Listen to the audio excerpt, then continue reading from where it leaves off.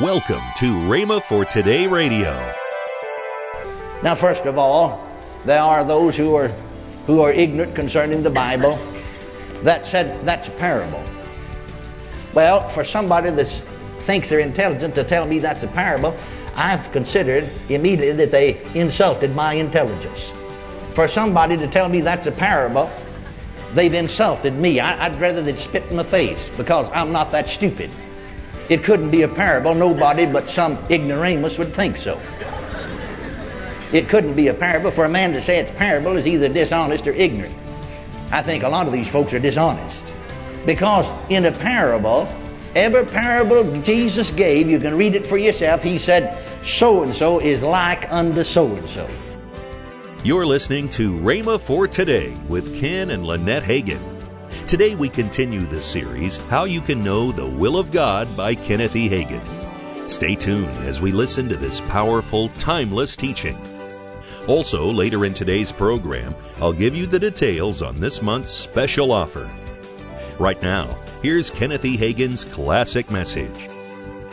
So many times we have confused spirit and soul as though they were the same, but they're not the same. Because Hebrews 4:12, one verse that we looked at, you remember, declared that the Word of God is quick and powerful and sharper than any two-edged sword, dividing asunder of soul and spirit. So if they could be divided, they're not one. Our trouble has been that we've been more soul conscious than spirit conscious. And the church is not to blame for that, because the ministry have left that impression that they're the same. Because we'll refer to this part of man, we'll call him soul one time, we'll call him spirit another time. I've been guilty of that in years gone by myself till I learned the difference. Well, naturally, you'll never be able to separate them as long as your thinking is that they are the same. But they could not be the same.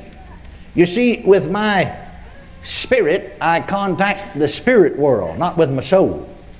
With my body, I contact the physical world. With my soul, I contact the intellectual world or realm.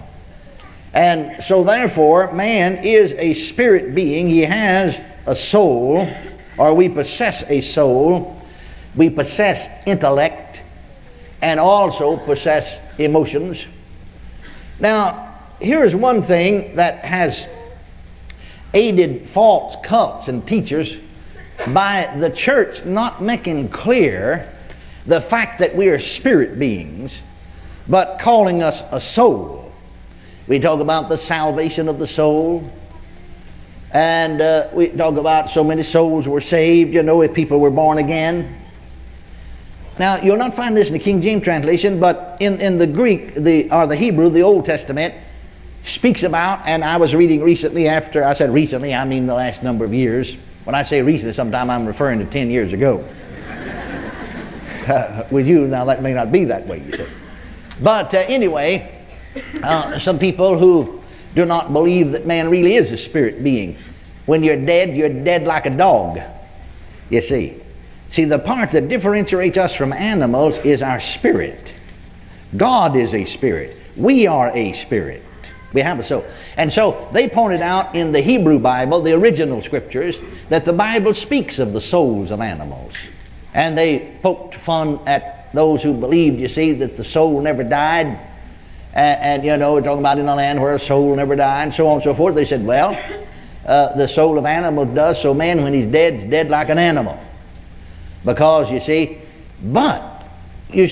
the soul quality of an animal, because an animal does have a certain amount of intellect. And an animal does have emotion. You see that with mother cats or dogs or even other animals. And you'll see that their soul qualities, however, are based entirely on the physical. And when the physical dies, then their soul's dead. That's gone. But our soul qualities are based on the spiritual, not the physical.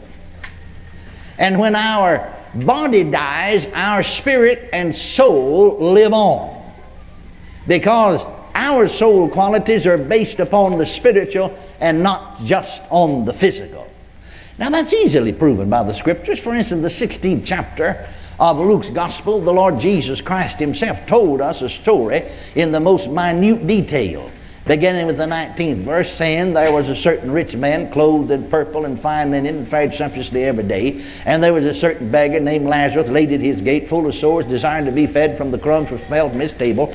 Moreover, the dogs came and licked his sores. And the beggar died, and the angels carried him away to Abraham's bosom. And the rich man died and was buried. And in hell he lift up his eyes, being in torments, and seeth Abraham afar off, and Lazarus in his bosom. And he cried and said, Father Abraham, have mercy on me, and send Lazarus that he may dip the tip of his finger in water and cool my tongue, for I'm tormented in these flames. And Abraham said, Son, remember that thou in thy lifetime receivest thy good things, and likewise Lazarus evil, and now he is comforted and thou art tormented. Besides this is a great gulf fixed between you and us, so that they that would come from hence to thence cannot, neither can they come from hence to thence.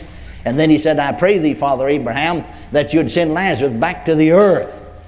That he had 5 brothers that he was concerned about, see, that they might not come to this place of torment. Now, first of all, there are those who are ignorant concerning the Bible that said that's a parable. Well, for somebody that thinks they're intelligent to tell me that's a parable, I've considered immediately that they insulted my intelligence. For somebody to tell me that's a parable, they've insulted me. I'd rather they'd spit in my face, because I'm not that stupid. It couldn't be a parable. Nobody but some ignoramus would think so. It couldn't be a parable. For a man to say it's parable is either dishonest or ignorant. I think a lot of these folks are dishonest. Because in a parable, every parable Jesus gave, you can read it for yourself, he said, so-and-so is like unto so-and-so. Here he didn't say anything's like unto anything. In the parable, you could not use the word certain in a parable. I don't believe Jesus is an ignoramus.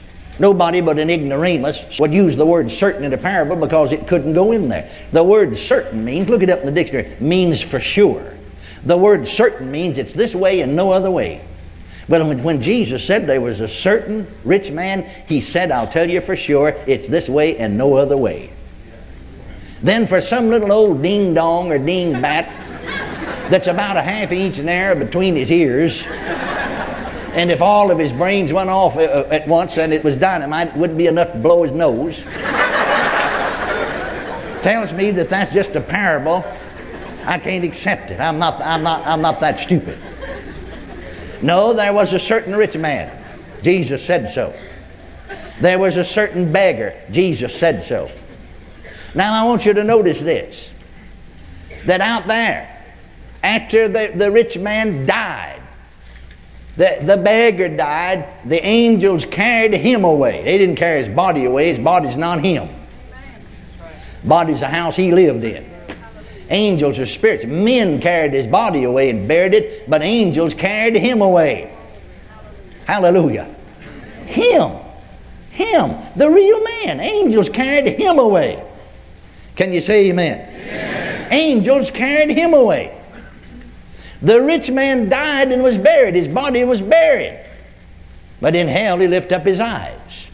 And he saw Abraham afar off. You see, before Jesus died and rose from the dead, Hades was divided in 2 compartments. One side was where the spirits of the unjust and the unholy and the unsaved went. The other side was where those of God's people went. It was called Abraham's bosom. Now that's been emptied.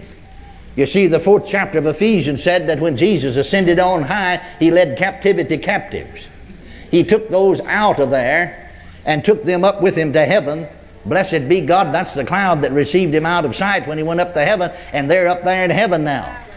And so therefore, when we on the New Testament church die, blessed be God, as Paul said, we depart to be with Christ, which is far better. But here's what I wanted to get to you.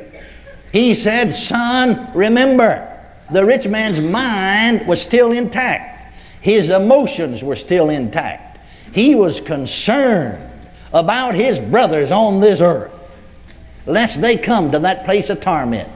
Send Lazarus back to the earth so that he can witness to them, so my 5 brothers would not come here, you see. And so you see, your soul's not going to die and your spirit's not going to die. In other words, a good way to say it is that you are a spirit being. I am a spirit being. I possess a soul. Hallelujah. Well, God doesn't lead me through my soul, though. He leads me through my spirit, by His Spirit, through my spirit. As many as are led by the Spirit of God, they are the sons of God. God's Spirit, His Spirit, bears witness with our spirits that we are the children of God. Now, we've been discussing at some length this fact that the number one way that God leads us as His children is by the inward witness. His Spirit bears witness with our spirit that we're the children of God. Or sometimes we call it an intuition or inner guidance. Sometimes we just simply don't know, but we just know on the inside of us. That's an inward witness. You see, friends, we need to realize this, that our spirits have been born again. That our spirits, the Christian spirit, has the life and the nature of God in it. Is born of God's Spirit and has the Spirit of God in him. He can be filled with that Spirit that he already has in him. And when he's filled with that Spirit, praise God, there'll be an overflowing. He'll speak with other tongues as the Spirit gives him utterance. But even just the born again one, not having been filled with the Spirit, but the born again one has the Spirit abiding in him. You remember Jesus said in John 14:23, and this pick up back here somewhere where we were, and then we'll go on beyond that. If a man love me, he will keep my words, and my Father will love him, and we will come unto him and make our abode with him. 1 Corinthians 3:16, Paul said, Know ye not that ye are the temple of God, and that the Spirit of God dwelleth in you? 2 Corinthians 6:16, Paul said, Ye are the temple of the living God. As God has said, I will dwell in them, I'll walk in them, I'll be their God, they'll be my people. You can see from these scriptures then that God the Father and the Son, the Lord Jesus Christ, in the person of the Holy Spirit, indwells us, abides in us, lives in us, in our spirits. The reason that our bodies becomes a temple of the Holy Ghost is because our bodies are the temples of our own spirit. The Holy Spirit is not dwelling in our bodies per se, He's dwelling in our spirits. You're listening to Rhema for Today with Ken and Lynette Hagin. Call now to get this month's special offer. 2 CDs, How You Can Know the Will of God by Kenneth E. Hagin, plus the single CD and mini book, Where Do We Go From Here by Ken Hagin. These 3 items together are just $19.95. Don't delay. Call today. Call 1-888-FAITH-99. That's 1-888-FAITH-99. Or if you prefer, write Kenneth Hagin Ministries. Our address is P.O. Box 50126, Tulsa, Oklahoma 74150. Don't forget, for faster service, order online at rhema.org. That's RHEMA.org. Now, let's join Ken and Lynette Hagin. Hey, and listen, if you're around our area here on the 24th, we have a special carols, or candlelight carols and communion at 5 p.m. in the main auditorium here. That's right. And it is one of the, people come from all over. Yes. We got a lot of people. I had somebody ask me the other day, are you having the carols and candlelight? Yes. Sir, in communion? And I said, yes. They said, well, we want to come. They don't even come to our church. I know, but they come today. It's beautiful. But they come because they say it's one of the best Christmas Eve deals that they've ever been to. They like it. And one guy said, the reason I like it is because you do it at 5, try to get us out by 6, no later than 6:15, 6:20. We still have time to get home and have celebrations and so forth and so on. So, hey, that's right. If you're in our area on the 24th, 5 p.m., right in the Rhema auditorium, Rhema Church Auditorium. Tomorrow on Rhema for Today, we continue with the teaching by Kenneth E. Hagin, How You Can Know the Will of God. Thanks for listening to Rhema for Today with Ken and Lynette Hagin.